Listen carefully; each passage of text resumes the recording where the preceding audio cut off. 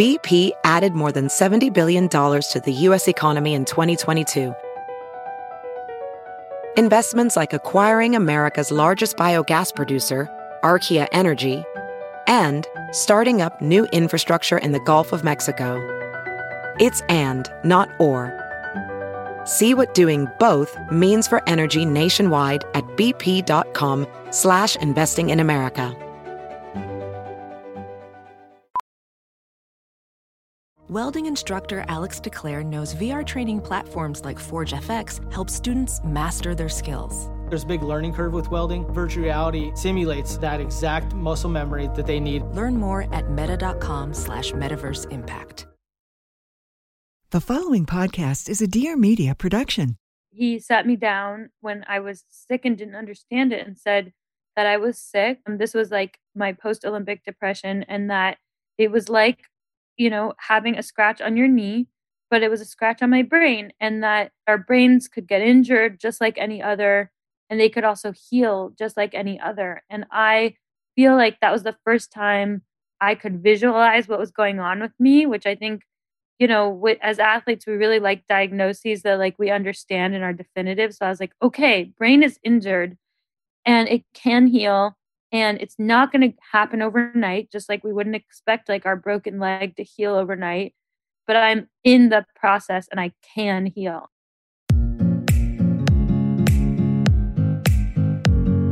Hey everybody, and welcome to Real Pod. I'm Victoria Garrick, former D1 athlete and mental health and body image advocate. Every Wednesday, I'll be bringing you awesome guests, weekly inspiration, and the realest conversations around everything and anything. Now let's get real.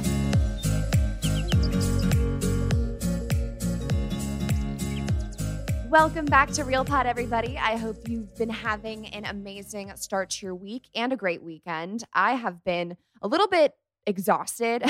I am moving into the new apartment with Max still. We moved in last week, but there is always things to be done and also work on top of it. I've just been feeling stressed and scatterbrained, which is why having this conversation this week was so important for me, to just talk about mental health, the importance of self-care, and really paying attention to how we're feeling, because it's so easy to get lost in the commotion of our everyday lives and stop prioritizing our mental health. Today's guest is an incredible mental health advocate, and I am so honored she is here today to share her story with us. Joining us is Alexi Pappas, a former two-time All-American and Olympic runner. She set a Greek national record, woohoo, shout out Greeks, in the 10,000 meters during the Rio Olympic Games, and won 2 NCAA track victories at the University of Oregon. Also, back the pack. We have so much in common. On screen, Alexi can be seen in the feature film Olympic Dreams and Tracktown, both of which she co-created and starred in. Absolute stud. She's been profiled on the cover of the New York Times sports page, in the Rolling Stones, and NPR's All Things Considered. Most excitingly, though, is that she just came out with her newly published memoir, Bravery: Chasing Dreams, Befriending Pain, and Other Big Ideas. Alexi is here today to talk all about that. We are going to dive into her battle with post-Olympic depression, discuss the various ways college athletes experience mental health issues. She's going to open up about body image as a runner, and also show us how we can properly set and chase our goals. All coming from an Olympian, so I am listening. I am ready. Alexi, please tell us everything. Before we get into this episode, I want to give a shout out to Dean. Shout out to the Real Pod dads out there. This review is titled Athlete Dad. It says, as the father of an athlete, I have seen the toll of the pressure these kids face.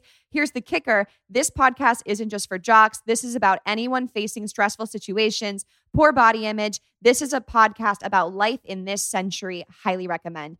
Dean, shout out. I love knowing you listen to this. My dad has competition now. Shout out to all the Real Pod dads out there. And this is going to be a fabulous episode because Alexi and I are going to talk about the pressures that college athletes face. I think it's so relevant. If you are a student athlete, you're going to relate to what we're talking about. And if you're a parent, this is insight into the pressures that we're experiencing. If you are enjoying this podcast and you want to be like Dean and leave a review, head to iTunes. You can rate this podcast. Takes like 5 seconds. You can hit the stars. And you can also leave it a review if you want to leave me a note. Every single week, I shout out a reviewer, and I would love to see your review and shout you out next week. Thank you so much for listening to this podcast. It means the world to me, and I am thankful for each and every single one of you. Don't forget to subscribe to this podcast if you have not already. If you subscribe, you can get that automatic download every Wednesday morning and you will never miss an episode. Without further ado, let's jump into this episode and welcome our fantastic Olympic and most importantly, Greek guest, Alexi Pappas.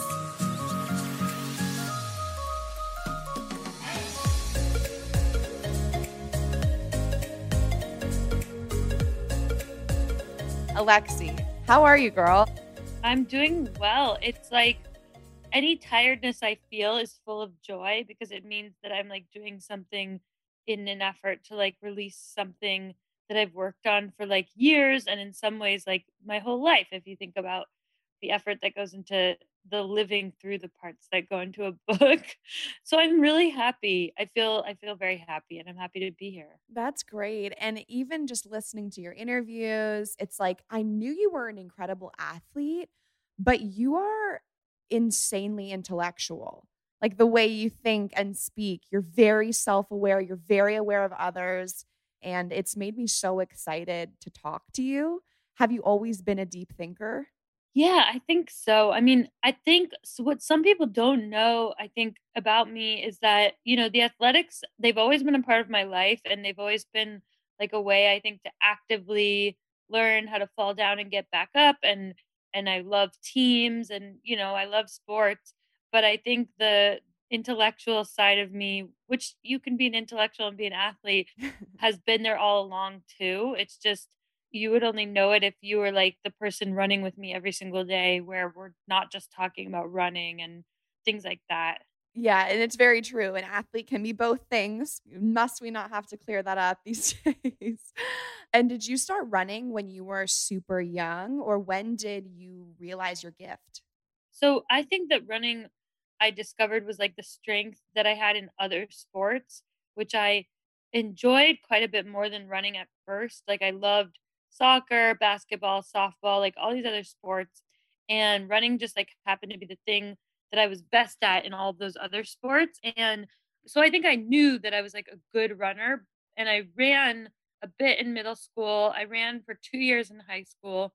But I think that it took finding an environment that felt as fun and motivating as I'd found in other sports for me to really love running, which wasn't until college. I just feel like sometimes high school teams can be like a roll of the dice as to how positive the environment is. And my environment was like just not super great in high school. And I looked for that in college and I found it at Dartmouth. That's so great. And it's very true that you don't always get to choose the culture or the people who are on your team. You just have to deal with it. And it can be very difficult when you're playing a sport that is so stressful and demanding, and then you don't have that support or friendship between the people you're showing up with every single day.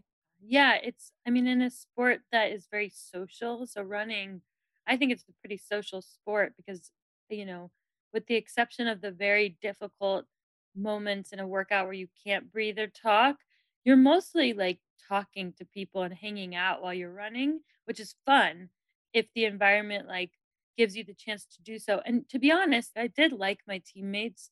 It was more that the coaching staff wanted all the runners to specialize in just running and to quit all the other activities that we were doing. And I think it's sort of like when you are holding onto an ice cube and if you squeeze it too tight, it'll slip out. And I think some of what those coaches were doing was squeezing too tight on us, you know?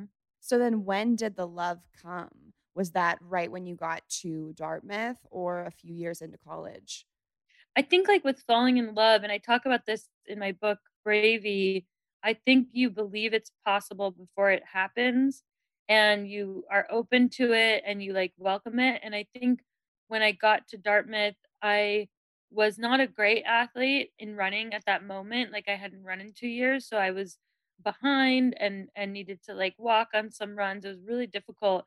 So I didn't like love every step, but I knew that I could love it because I really loved the team. I loved the coach. I loved the trails. I loved the school. And so it was more like that potential and knowing that if I hung in there, I would love it more and more. I think I loved it in a way, or I was enjoying it. And then maybe I loved it when I when my mind and my body started to get on the same page, which is a really nice feeling. I'm so fascinated by the sport of running because one of the most therapeutic things about most sports is that you can kind of escape your mind. You play and you're thinking about the defender, or you're thinking about how you're going to react to a ball. But when you're running, I would imagine eventually your body just does what it needs to do without you needing to tell it, right? When you're like 10 minutes into a run, and then you're left with just your thoughts. What is navigating that like, and where does your mind take you throughout the course of a run? It's a great question. To be honest, like I often listen to podcasts and audiobooks because I like company, and I think that like the cadence of someone talking like works better for me than music. Music's good for like a really hard workout, but I like podcasts and I like getting lost in other thoughts while I'm running, because if it's a 5-mile run or less, then, like, maybe I could do it without anything, but the amount that I'm running, for it to be, like, my job is, like, beyond pleasure sometimes, right? Like, it's, like, 120 miles in a week, so I need support, and I think that I find it by getting lost in somebody else's thoughts. I like being on trails and, like, observing what's around me, people watching if you're in a city. In terms of that, like, getting lost in your own thoughts, you're always thinking about yourself when you're listening to like a podcast or an audiobook, but it's a kinder way to like think about yourself when you're seamlessly brought there by listening to somebody else talk about themselves in like a podcast or an audiobook format. Does that make sense? It does. Is there an element though of preparation for what the actual competition experience is going to be like? Because you won't have a podcast, you won't have music. So Yeah. when you near events, will you force yourself to just run with the silence? No, I don't. I think that when a race comes, there's such an adrenal fatigue associated with what goes into racing at like the highest level, or any level really. And I think you can reserve some of that like adrenal push for that race day. And like the idea that like I need to prepare to be alone in silence, like I personally think that it's okay to like make race day really, really unique. But there is opportunity to, like, visualize, I think, some of the discomfort, because I think what you're asking is, like, do you put yourself in the discomfort you might feel during a race Mhm. where you have to really focus? And I'm like, "No, I don't necessarily." I mean, I think workouts are harder than races, so, like, physically, I am going to that place, but I think mentally, I try to visualize the challenging moments and see myself pushing through, but I don't necessarily make myself, like, do a 2-hour run with no stimulation besides the run itself. I don't need that, you know? Yeah, and that's interesting, and I bet everyone has their own way of approaching it, and I find it so cool how there's the element of additional adrenaline you experience by not being so planned in it. Would you say you're a planner, or you tend to go with the flow more with life? I try to plan in some increments, so, like, I try to plan my days. My days all can look really different, and so I try to, like, take things day by day, and then to set goals that don't extend beyond, like, a year in advance. Thing about planning too far in advance is that I think often if someone were to ask us, "Where are you gonna be in 5 years from now?" we might underestimate what we're capable of, and it's actually, I think it's human nature to, like, not know what like, specifically where we could go, and to give ourselves the chance to kind of outgrow our expectations is a really wonderful gift, and so I've never really planned my life more than a year in advance, and I think that's been a good thing. Let's take a quick break to talk about Grammarly. Whether I'm composing my newsletter, writing long Instagram captions like you all know I love to do, or just sending emails every day, I found that there's a more clear and effective way to communicate than just catching spelling mistakes, which I also have a lot of. No shame. That's why I'm excited to tell you about Grammarly Premium. Grammarly Premium gives you real-time insights and guidance on tone, word choice, clarity, and more so you can communicate clearly and confidently. My favorite feature is the vocabulary suggestions. It's allowed my writing to just be more descriptive, exciting, and honestly just elevated because I'm learning and using so many new words. There's also clarity suggestions, which helps you make your sentences clear, concise, and crisp. Oh my gosh, that was like ASMR. Clear, concise, and crisp by cutting out unnecessary and redundant words. Grammarly Premium can help you improve your writing on sites like Gmail, Twitter, LinkedIn, and more, or even just help you level up on things like work, school, and personal writing projects. Elevate your writing with 20% off Grammarly Premium by signing up at grammarly.com/realpod. That's 20% off Grammarly Premium at GRAMMARLY.com/realpod.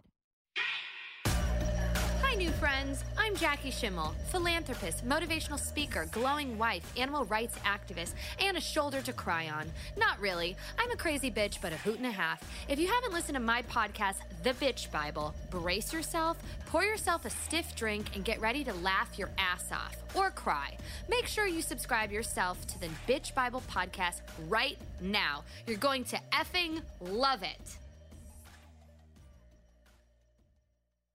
So in terms of the Olympics, once you got to that fourth year where we were nearing 2016, that's when you decided to set that goal, or was it in the back burner of your mind? Because it's interesting to hear an Olympic athlete, most of them look at it as quads, say that that's not actually a helpful mindset for them. I think with the Olympic dream, for example, I was a late bloomer in running. So I didn't even run my first 10K until I think about a year before the Olympics. So yeah, I would say that for me to see it as a possibility to go to the games was closer to the games. I mean, I would say I was training to try to compete for the Olympics, but I tried to set goals, gettable goals that were more in front of me. So for me, it was run my first 10K, try to run the Olympic standard.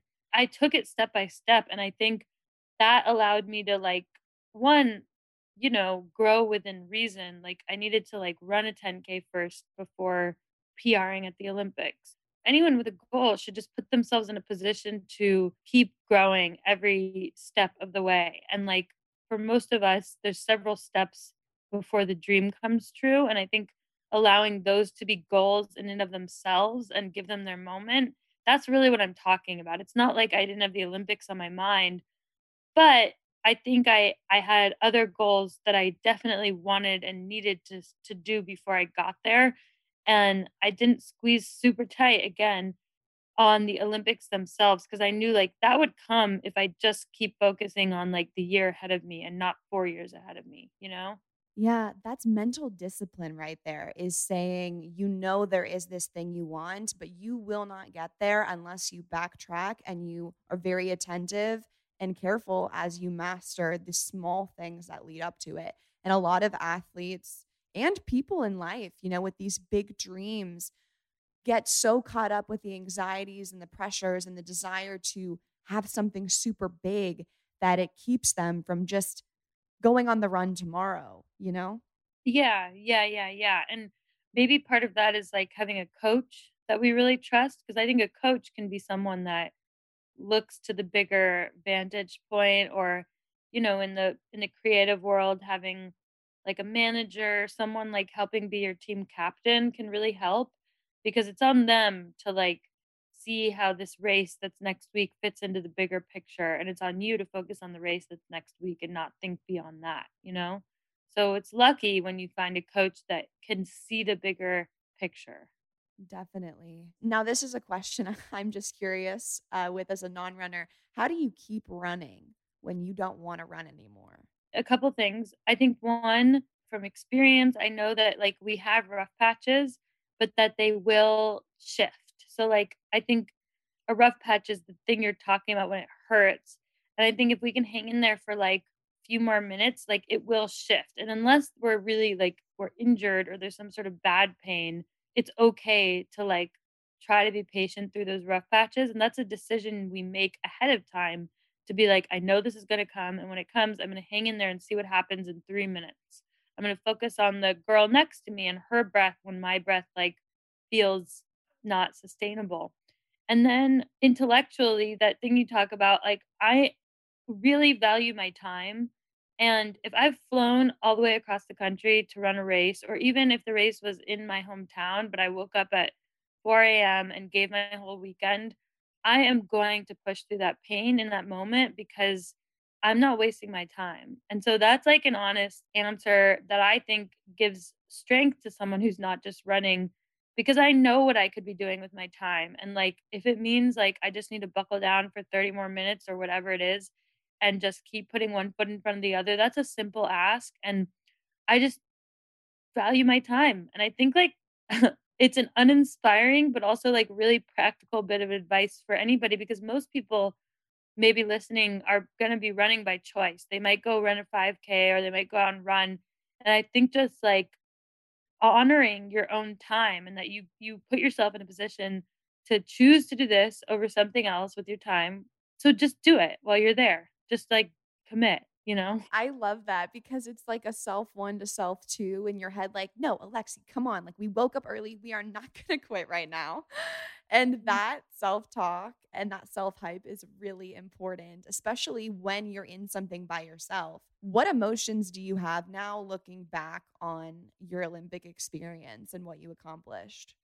You know, I loved my Olympic experience. It's like when you have a role model that you've looked up to your whole life, and when you meet them, you wonder, like, will they be what you expect, or will they be more, or will they fall short? And the Olympics, like, exceeded my expectations, and it was just totally worth savoring every moment of it. I also experienced this post-Olympic depression that a lot of Olympians have, which I think is just a product of, like, not understanding or respecting the adrenal fatigue associated with chasing a big dream like that, and I wasn't prepared for it because I think I just didn't have the tools, and I think very few dream chasers do, because if we thought about the moment after the dream comes true, we might not get there in the first place. So, I learned, like, the hard way how to respect the moment after, but it was, like, certainly challenging, you know? Yeah. Yeah, and I really resonate with not being able to, put the appropriate words to an experience like depression. It's one of those things that when you recall in your mind, you feel and you almost have like out of body visuals of what that was like for you, but it's difficult to communicate. It's one of those things that, like, I have, like I really do understand what happened now. I didn't understand at the time what I was going through because I didn't have the vocabulary then, but I do understand now. I know exactly what happened, and I know exactly, like, what I wish that I had known before that I know now, and I just think so few people are equipped with before, you know, and it's almost like with our bodies. Do you know the word like prehab, like for before you get injured? Mhm. I think there's like not a lot of prehab for the mental injuries. You know, there's a lot that we do for our bodies to prevent injuries, but I think now I have more tools for prehab for my mind, you know? I love that. It's so important. And one of my favorite things from your op ed was how mental health and physical health should be treated the same. And if that were the case, we would have trainers coming up in the gym to do like we every day we did a prehab for our bodies before practice, every single day, but we never Yeah, did it for mental health. totally, totally. What was the first time going through your depression you realized something was wrong? Because it creeps up on you until you're at a totally different place. Was it a thought? Was it a habit that changed? Yeah, like it's so scary because I mean, for me, it was like I stopped sleeping. And I don't know if you can relate to that. Like, if you have anxiety and you just something's keeping you up at night, and like you can either choose to ignore it or you can like pause and be like, why am I awake still? You know? And so for me, I think the core of it was like I had accomplished this goal and I wanted to know what the next goal was immediately. And I wanted to be starting chasing that goal yesterday. And I think that's where like we athletes are really accustomed to like always having a goal, and it's either given to us or we decide it. And we're always like chasing something. And when the Olympics was over, I think I was like ready for the next goal, but didn't respect like how much fatigue or like how much of a break I needed from even having a goal at all. And so maybe the first signs were like anxiety about that, and it manifested in losing sleep, you know?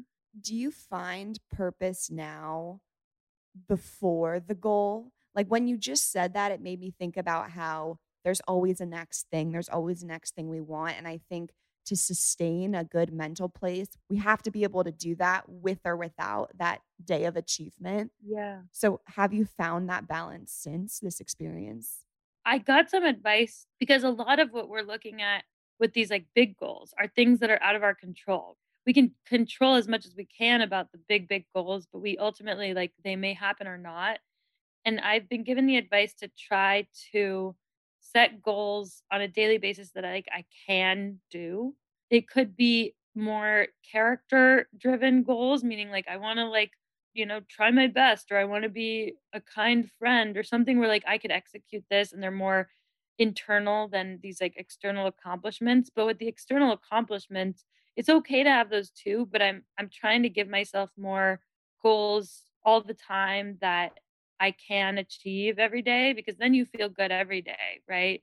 And when you talk about like enjoying the journey, I think part of that is also understanding that we're not supposed to feel good all the time when we're chasing a dream and trying to relish in the days that are the rough patches because if everything was like easy and smooth, we probably wouldn't be pushing ourselves to like a new place. We might not get to another place. And so I'm trying to like do those three things, which is like focus more on like the internal goals. If there's external goals, making like the day-to-day ones more gettable. And three, when there's a rough day or rough moment, accepting that as a part of chasing a dream. So like calmer, I'm just calmer with it, you know? It's like that quote, if it were easy, everyone would do it. Like, of course, everyone would be an Exactly. Olympian if it wasn't hard. But Exactly. it's the Yeah, hardest thing ever. So, not everyone is one. exactly. And so like of course it's gonna be like rough, a good chunk of the time and that's normal, you know? I want to take a quick moment to tell you about Care of. Care of is a wellness brand that helps you curate a customized vitamin plan that helps you feel your best. Their products are formulated with good for you ingredients that are backed by science. You can take Care of's in depth 5-minute online quiz, which asks you questions about your lifestyle, habits, and health needs to tailor a specific approach and provide you with the best vitamin support. It was super fun and easy to take the quiz. They ask questions about your lifestyle, various regimens and routines. So it's a great way to understand your current habits better. And then not only is a selection of vitamins that Care of curates specifically for you because of this personal quiz, like for real, you are getting a personally tailored approach to your unique health needs, but the products are high quality. Care of is super transparent about the research and sourcing behind each one of their products, which is great because you still get that high quality product, which is so hard to find these days, especially at a good price. But now they are being personalized to you. Also, you can follow Care of's expert recommendations or just adjust the pack at any time. So what you receive is totally your call. This is great because Overall, this is great because unlike a big resolution for the new year or something drastic that feels out of reach, this is a little change, adding daily and weekly vitamins to your routine to help support your energy, sleep, digestion, and so much more. You can get 50% off your first Care of order by going to takecareof.com and using code REALPOD50. That's 50% off your first order by going to takecareof.com and using code REALPOD50. How do you draw the line between your mental health and also mental toughness? Because we've talked a lot on this episode about pushing through something that's hard, but there Yeah. is knowing when it's something you can't push through, right? There's a chemical imbalance, there's something off, like the same way an ACL tear is, but except this time you can't see it. That's probably the hardest thing about this, right? Because there's not a clear scratch or there's not an MRI to show that the tear is there. Intuitively, I think we know when something is like bad pain versus good pain. Like if we really ask ourselves, I think we know when something is like if we're as kind to ourselves as we are hard on ourselves, we're allowing ourselves to really like know. But I get what you're saying. You're like, we really need more definitive answers because we're so tough that like we're going to push through. I guess I just try to root it in things that are more tangible. Like if I didn't sleep that night, that doesn't lie, right? Like that's like, I can't fake it. I can't force myself to sleep. So that's one indicator. You know, it's funny. I was told by a physio to pay closer attention to my face, which is a really strange thing. But he was like, you know, you have a lot of nerves on your face, in your stomach, and on your in your hands and feet, and that's why you feel like butterflies in your stomach when you get nervous. But he was like, if you're starting to like have a nervous system fatigue, which is like the beginning stages of a depression, very early, like, I mean, it can lead to that, right? Then you might have something shift on your face. And he was right. Like, if I think about some of the injuries I've had, or when I started going into that depression, I had like either like a weird splotch on my face or like a kink or sore, or for me, a pimple is something that is different than my normal face. Like I'm very blessed with my Greek Oh skin my and gosh. right. So, Same. but that's personal to me. And so there are tangible indicators of mental health symptoms if we just pay closer attention. So now if I do get a pimple, which for me is unusual, it might mean like literally it needs to be an easy day or day off, which sounds silly, but it means like my nervous system is trying to tell me that it's overloaded. That's a really great point. And is the Greek thing with skin, is that a thing? Because I've been blessed too to have great skin. I didn't know if it was because I was Greek, because my brothers don't have great skin. But my parents, when they came to visit me junior year, I'll never forget, I was like very depressed. And my mom just looked at me and said, like, Mhm. you look sick. I agree. You can see it. I do want to compliment you though on your advocacy in being so brave and in everything that you've shared in Bravey. And I hope everyone goes to check that out and learn the depths of your story.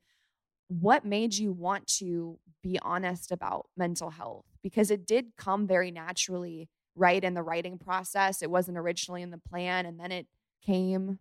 Yeah, well, I love that you mentioned like that it was like your parents who like saw the change in you first of all, because I think for some of us we need somebody else to help us understand that like something's off. And like, isn't that the same as like with sport where like sometimes you need a coach to be like, you look, your form is like looks like crap, like stop, you know what I mean? And so Mhm. like I think it's okay if like we're not always the ones to be able to identify it.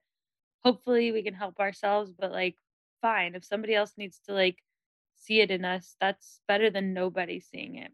With the book, I saw, I mean, man, I know that if I didn't have developed the vocabulary to like save my own life, which was given to me by this doctor, then I don't know what would have happened to me. And I think it's so sad that some people like get the vocabulary and some people don't. Getting back to our conversation about high school coaches, where it's like, why is it so random if you have like a decent high school experience with sports or not? I don't know. You would hope there'd be more standards or oversight so that it's more positive overall. And I think same with mental health, where I saw that a simple shift in my vocabulary and understanding of my own mental health injury allowed me to feel like I could heal. And if I could communicate that in a way where other people could have that vocabulary before it becomes like a life or death situation, I would like to do that. And, you know, I think us like people who have been to like the pinnacle of the world, but also the very like lowest lows in terms of what we felt, we have a unique ability to speak to everybody in between. Like anybody who's like falls in those in the in between of like being at the highest high and being in the lowest low, which I think is anybody. And so hopefully we have a unique opportunity to speak to an audience where a textbook or like a medical resource might not come with the credibility. And for whatever reason, just like how it meant something different when like your role model says you are capable, that means something different to you than when your dad says it. I think it's the same with a book where like maybe if it came from somebody like me, it would make a difference, you know? Definitely. And I think that that's really, really true. And it's crazy how, even in my own life, I'm thinking of instances someone said something to me, and then a month later, I'm like, oh my gosh, I just realized, that the sky's blue. And they're like, I told you that 6 years ago. And I'm like, it didn't hit different when you said it. Did you have a lot of good mentorship in your life or like good role models that helped you like I don't know whether it was like when you were struggling or when you were trying to believe in yourself. Yeah, I had people in small roles who served small purposes that ended up being big. I did have one really incredible mentor, Nicole Davis. She's also an Olympian. I don't know if you're familiar with her, who like absolutely changed my life with the way that she taught things to me in a way I'd never heard them before. But I never had a coach, a direct coach that was that classic movie scene, knows exactly how to push the player and make them great. And I'm not blaming anyone like on that's not me trying to put blame. That's just I wish I would have had that. But those coaches are few and far between.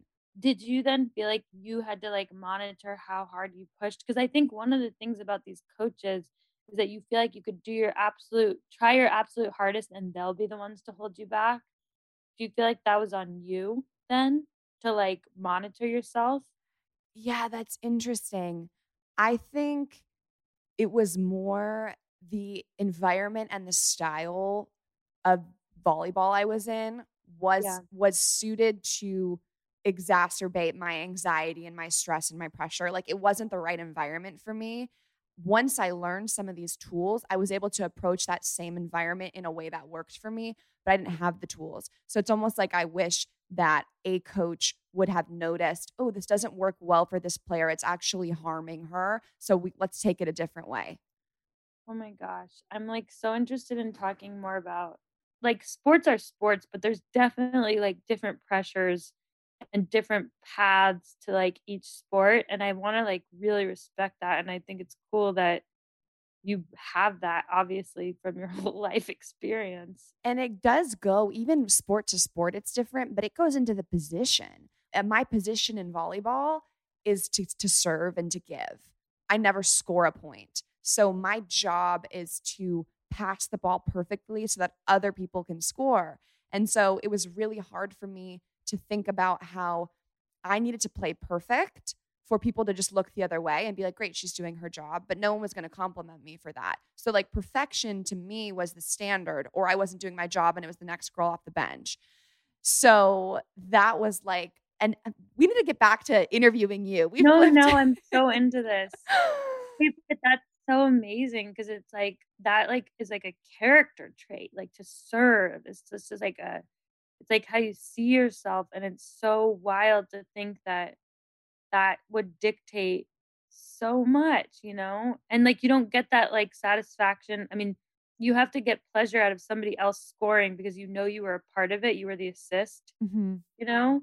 Yeah. And like I mean, I remember in soccer, like the assist was so important and like Yeah. got its credit. It just was different.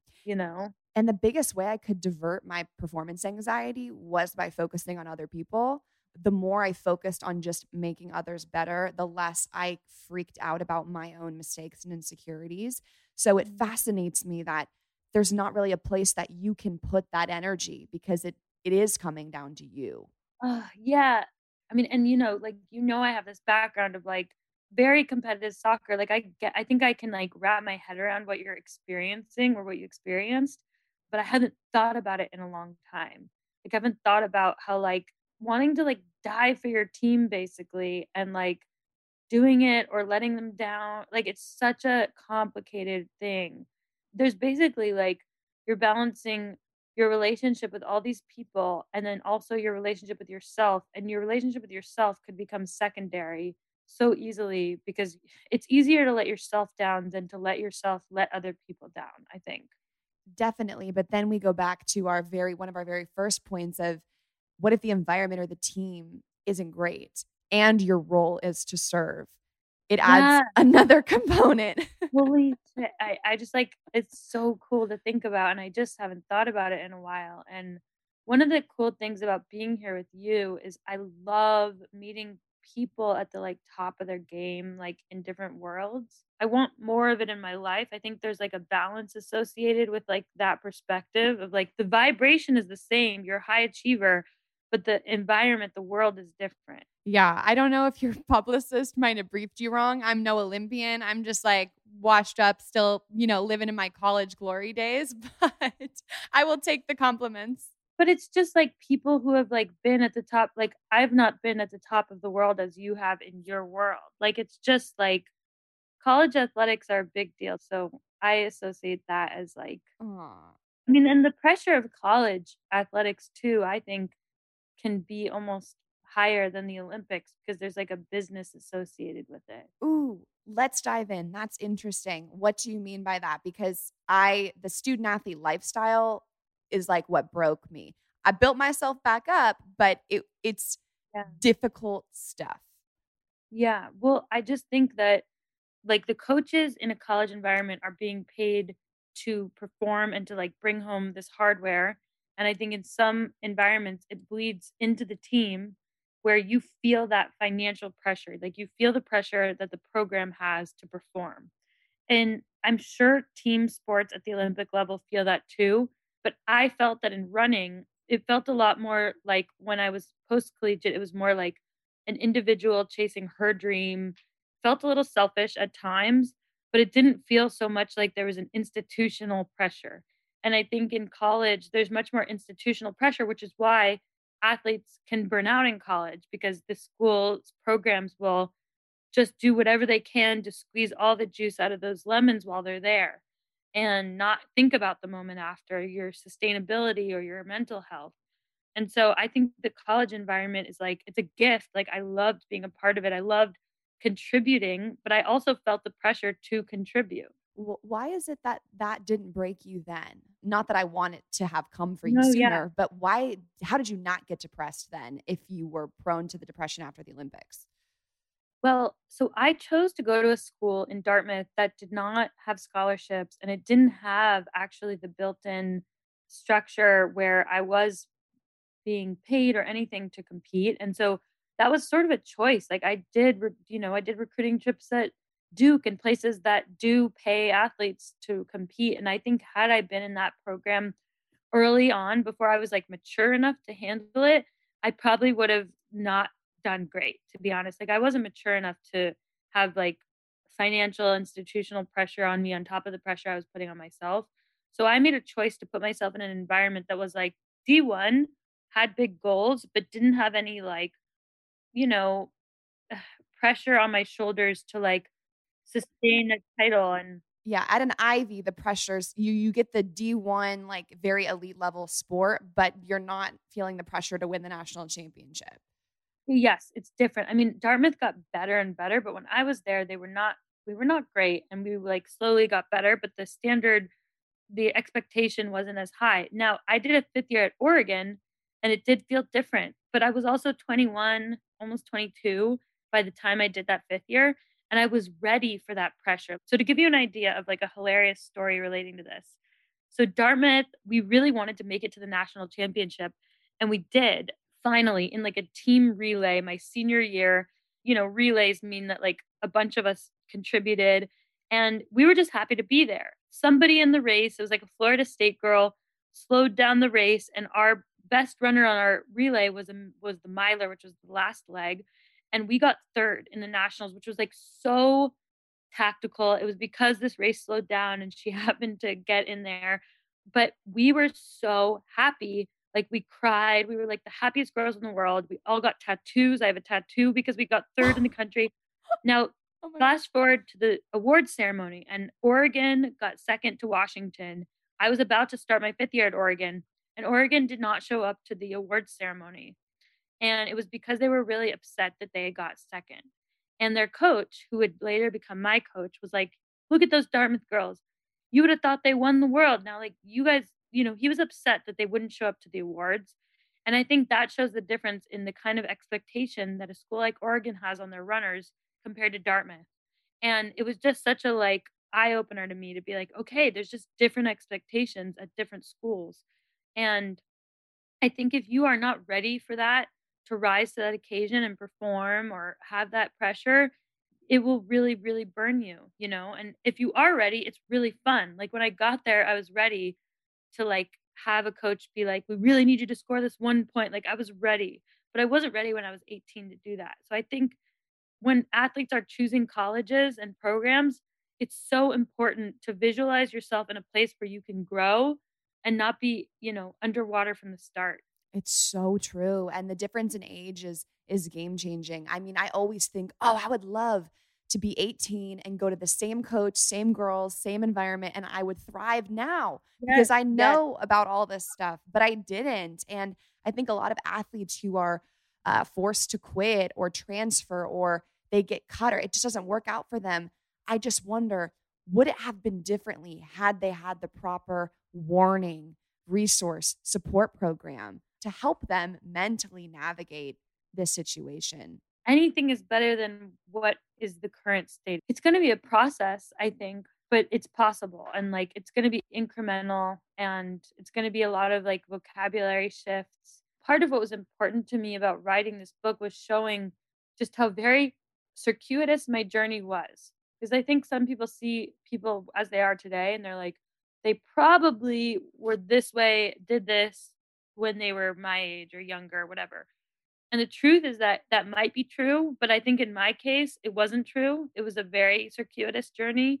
And I hope that that just gives people permission to like be on whatever journey they're on and still give themselves the benefit of going wherever they want to go. So I have to ask, and a lot of my followers, when they saw you were coming on the podcast, really wanted me to ask you about body image because as a runner, obviously that's such an element of affecting performance directly. And then also many athletes, being a female athlete myself, I know the pressures of feeling like our body needs to look a certain way for our sport. And then there's also this standard of beauty that we also get pressured to fall into from society. So have you ever struggled with that? How did you navigate it throughout your career? Yeah, it's really interesting. So in running, sometimes what can happen is like I think there can be a really fine line between being really marathon fit and being a certain way where you either aren't healthy or you appear to not be healthy, and it can be a fine line. And growing up with my dad and my brother, body image, it was like not even in my vocabulary, to be honest, and neither was talking about healthy versus unhealthy nutritionally. It was just we just ate the food that was given to us. And then I got to college and I discovered that running was a weight bearing sport. And I observed a lot of like unhealthy situations. And that was really difficult because I understood like it was a weight bearing sport and there is reason to discuss these things. But it felt like if we even talked about it, it was taboo. Like if we even talked about our bodies, then there was a problem. And, it's interesting where it really surfaced for me was when I got in shape and I feel like I was healthy, but I still felt like less womanly and less feminine. And when I would hook up with boys, I felt like a little bit creature like, to be honest, because I was so strong. And it's something that I explored in my movie Tracktown and discussed in the chapter of Bravey that is flat chest and freakishly gnarled feet, which is what that's what a reviewer for Tracktown talked about my body and described it as, and said I was so shameless about putting that on screen. And I felt like hurt for a moment because I think it harkened back to that feeling of feeling a little bit unfeminine in these situations in college. But then what I realized was that I needed to meet more people who like looked like me and were proud of their bodies. And not to give you such a long-winded answer, but like that's really I think the key was I met these women when I trained in LA for a term during college who were strong and healthy, and they showed me that they saw themselves as, stunning, and I think it really helped me. And as far as it goes with the film industry, I think it's important that we put people on screen that are unfamiliar to people so that it becomes more normal. I definitely relate to just not feeling feminine. I think that's the biggest concern when you're lifting heavy or you're seeing muscle shape is, oh my gosh, am I getting farther and farther away from this like cute, quaint, delicate idea of what a woman is? I mean, and that's why like community is so important, right? And now there's Instagram, right? So we didn't have that. And that meant that we couldn't see other people that looked like us as much. We only saw what was right in front of us. And that can be limiting if what you're seeing is not like what you feel that you are, Yeah, for sure. Now, if you have a situation occur like in current time where a coach or a trainer or someone makes a comment about, how you should look or possibly your body's affecting your running, but that's not the case because you know what you're doing. How do you handle that? Yeah, well, it still happens. I mean, there are some coaches that will comment on people's bodies and assume their capabilities. And I think that what I've learned is one, it's always better to be 100% healthy and 80% fit. I think about it as like a pencil where you can only sharpen it so often to this like really fine chiseled point where you're like peaked at your top speed and your top form. And if you do that too much, the pencil's going to break, right? Like we can't keep sharpening it, it doesn't keep getting sharper. And most of the time, we want to write with like a more strong, dull pencil. And I think that for runners in particular, that is something to like absorb and imagine as like we're castles, like we're fortresses, and like we want to be dense and strong. But as far as handling what people say, I mean, I remember like a friend's parent was like, "You're too small," and this was like when I was like top 3 in the NCAA. Like I was doing really well, and I felt that I was healthy, and I think that I was. And it really hurt my feelings to hear that from like a random person who hadn't seen me in a while just because I had improved. I honestly, like, didn't know what to say at that time. I think now I would know better and I would be able to be like, "Okay, uh" Okay, you're wrong, but I hope you have a nice day. yeah, well, and that goes to the question, which I think is really interesting, is like, how much do we owe other people, like, trying to change them? And I think if somebody's really getting in our way, like it's our coach or someone we're interacting with, then that's something to bring up and defend. But there is some reason also or moments when we can't change everybody, but we can try to put ourselves in situations to be around more positive energies and forces and voices. Yeah. So, there's probably a time and a place, is what I'm saying, to, like, speak up and then to just try to have a different community if we can, you know? And I love that analogy of the pencil. It's so true. And, before when I was asking the question, I said like women, quaint and delicate. And to clarify, that's how we had historically been trained to believe we should be. But now, especially seeing like such strong women and, I'm totally thinking of that dull pencil. Like it works. It doesn't break. It's firm. You can like write a whole essay with it and it can hold up, and I think that's just a great analogy. And it took me years to step into a muscular body and like really love it. But I think every female athlete goes on that journey and it's different for everyone. Yeah, and it's a feeling that we want. I think that word is a good one for me, but I think if people can find, like, a word that makes them feel it's a feeling more than, like, an exact cookie cutter image, right? And I like the idea of thinking of my body as, like, this sandcastle that I'm building, and I think just giving ourselves not only, like, hopefully the role models, but then the vocabulary ourselves to, like, to lock into, to counter those words that you were saying we are trained to want. I love that. Oh my gosh, I wish you didn't have to I'm go. so grateful to be here. Thank you so much, Alexi. I appreciate your time. Congratulations on Bravey and everything you're doing. You're just a super cool person. Thank you so much, and, I hope that you continue to do this because podcasts, you never know who they're gonna reach, and it's really cool.